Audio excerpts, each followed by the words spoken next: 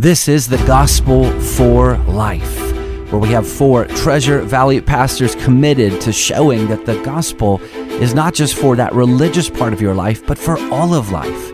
You never graduate from the gospel. Around the table today is Russell Herman, pastor at Cloverdale United Reformed Church, Jonathan Van Hoogen from Dayspring United Reformed Church, Vinny Hankey from Valley Life Community Church, and Ryan Hemphill from Treasure Valley Reformed Presbyterian Church.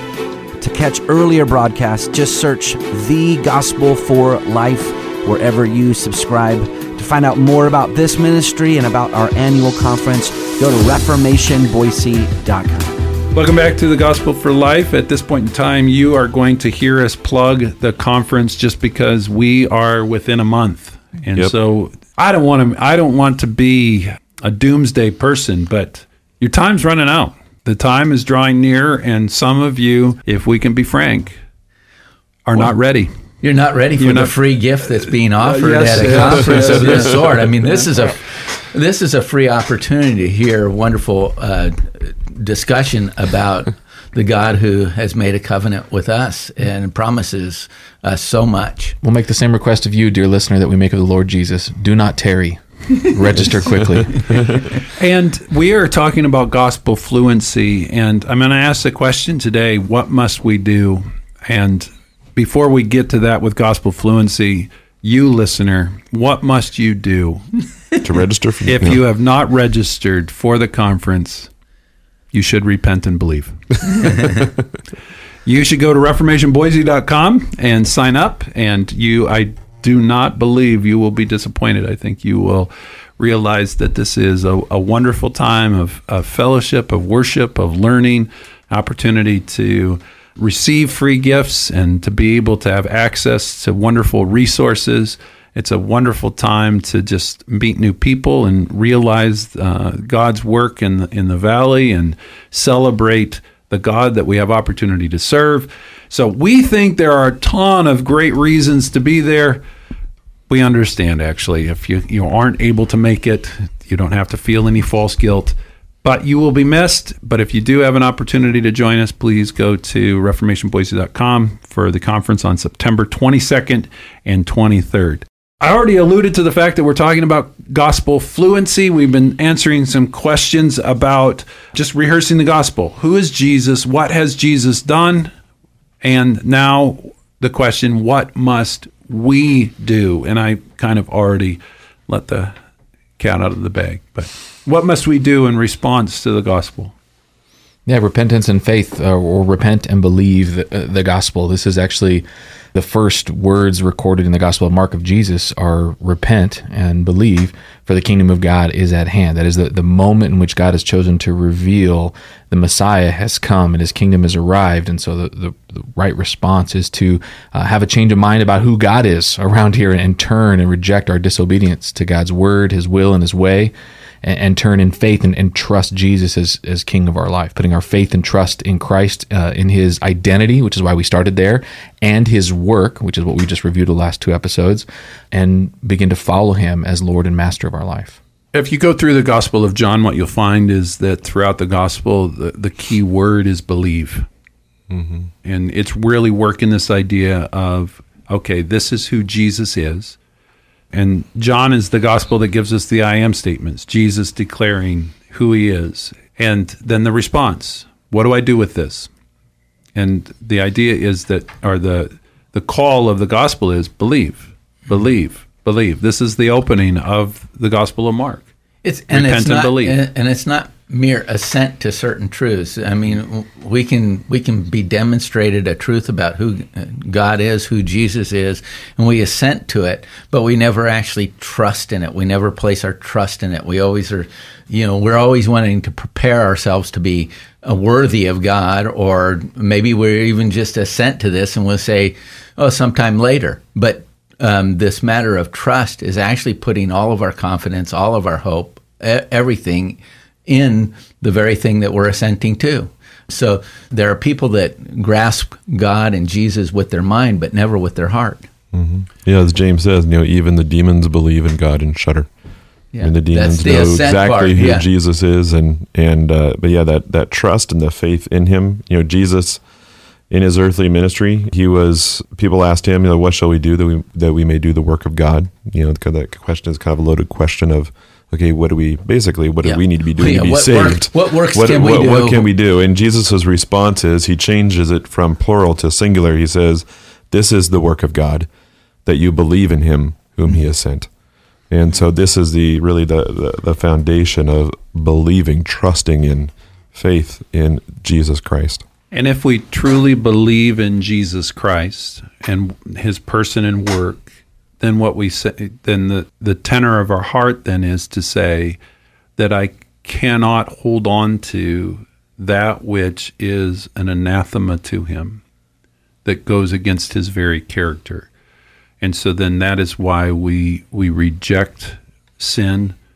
We have godly sorrow for that sin. We turn away from sin.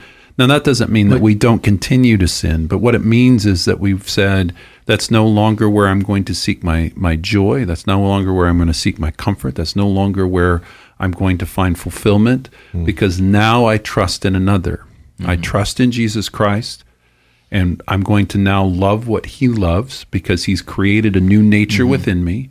And I'm going to hate what he hates. And what he hates is sin, because it's the antithesis to his holy character. Yeah, repentance is basically having the mind of Christ about the very things that, seeing our sin as sinful as God sees it, and having the same mind about our iniquities, the sin that we commit, having the same mind about that. A lot of times we get this idea that God just kind of winks at sin, that he ignores it. I mean, we do this with our own children. That's the funny thing is that we see them being misbehaving. They're little guys. They may be trying to sneak a toy under their shirt when you told them to leave it in their room, and we will laugh with our spouses about that. But God doesn't laugh at our sin, and we need to see our sin and our misbehavior in the same way God does, and that's what brings us to true repentance. And we talked in more detail about repentance when we went through that series on reconciliation, and I just to recap a little bit of it. It's important to remember, although sorrow is definitely a part of repentance and must be there, we tend to kind of equate repenting with saying I'm sorry.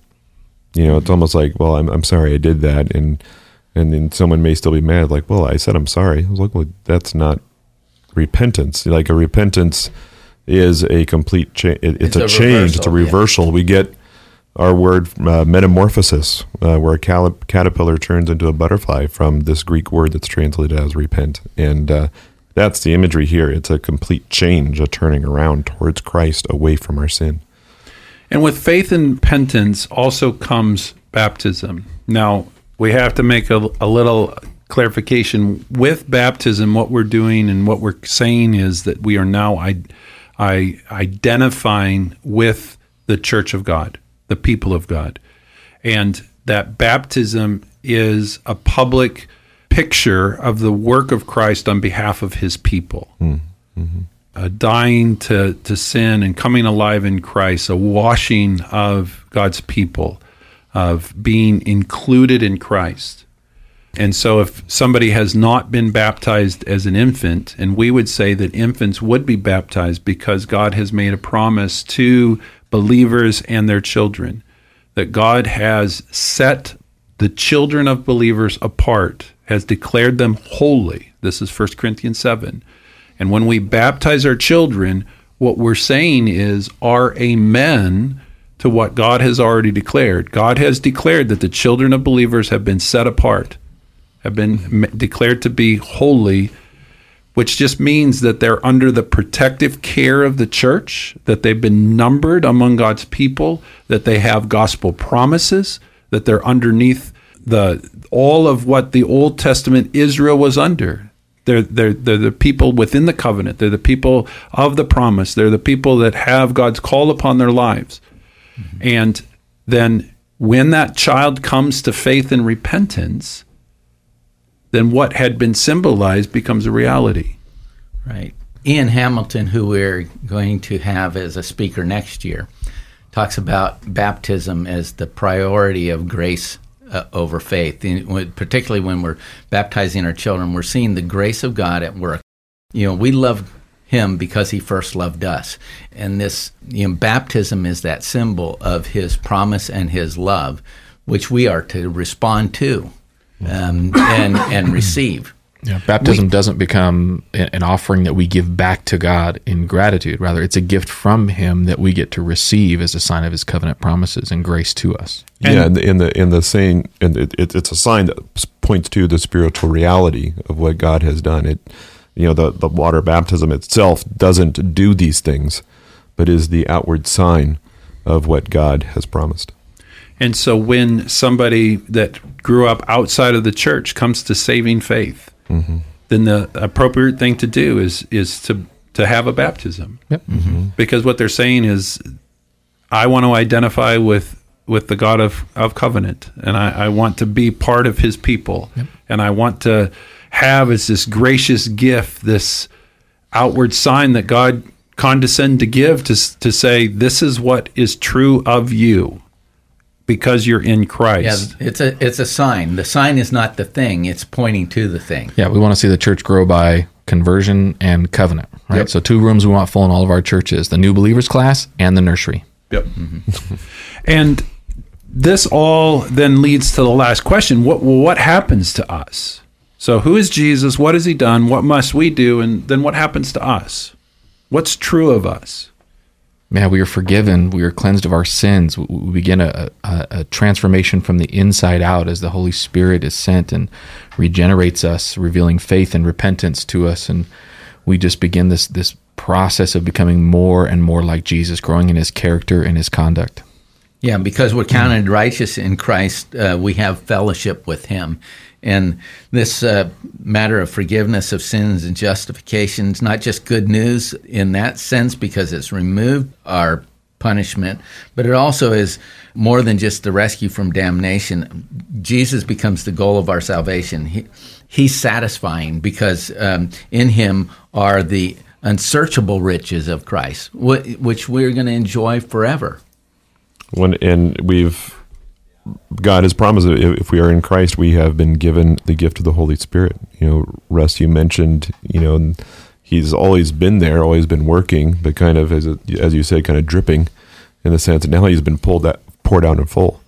And Jesus actually told his disciples, they're lamenting the idea of him leaving, but he said, no, it's good that I leave, because if I don't leave, then the helper won't come. And so he will send the helper, and we have been given this gift in full. I like that language of the forever family of God. We've been adopted into his family. This adoption is one of the benefits we have. Not only that are we declared righteous, but we are invited in to partake and be a part of that family. The judge is it's not just simply the judge. He's now our father. Jesus calls us brothers. We're given a mission and a purpose to carry out the work of the kingdom, to make disciples, to live in obedience to Christ as well. Mm-hmm. Paul talks about that we are ambassadors for Christ, and we do so both in our life and with our testimony, that we go and tell. The resurrection account in Matthew 28 says, come and see, and then go and tell. And that's really just the storyline of what it means to embrace the gospel. We come and see the wonder and beauty and glory of the person and work of Christ, and then we go and tell. Well, you've been listening to The Gospel for Life. We'll see you tomorrow.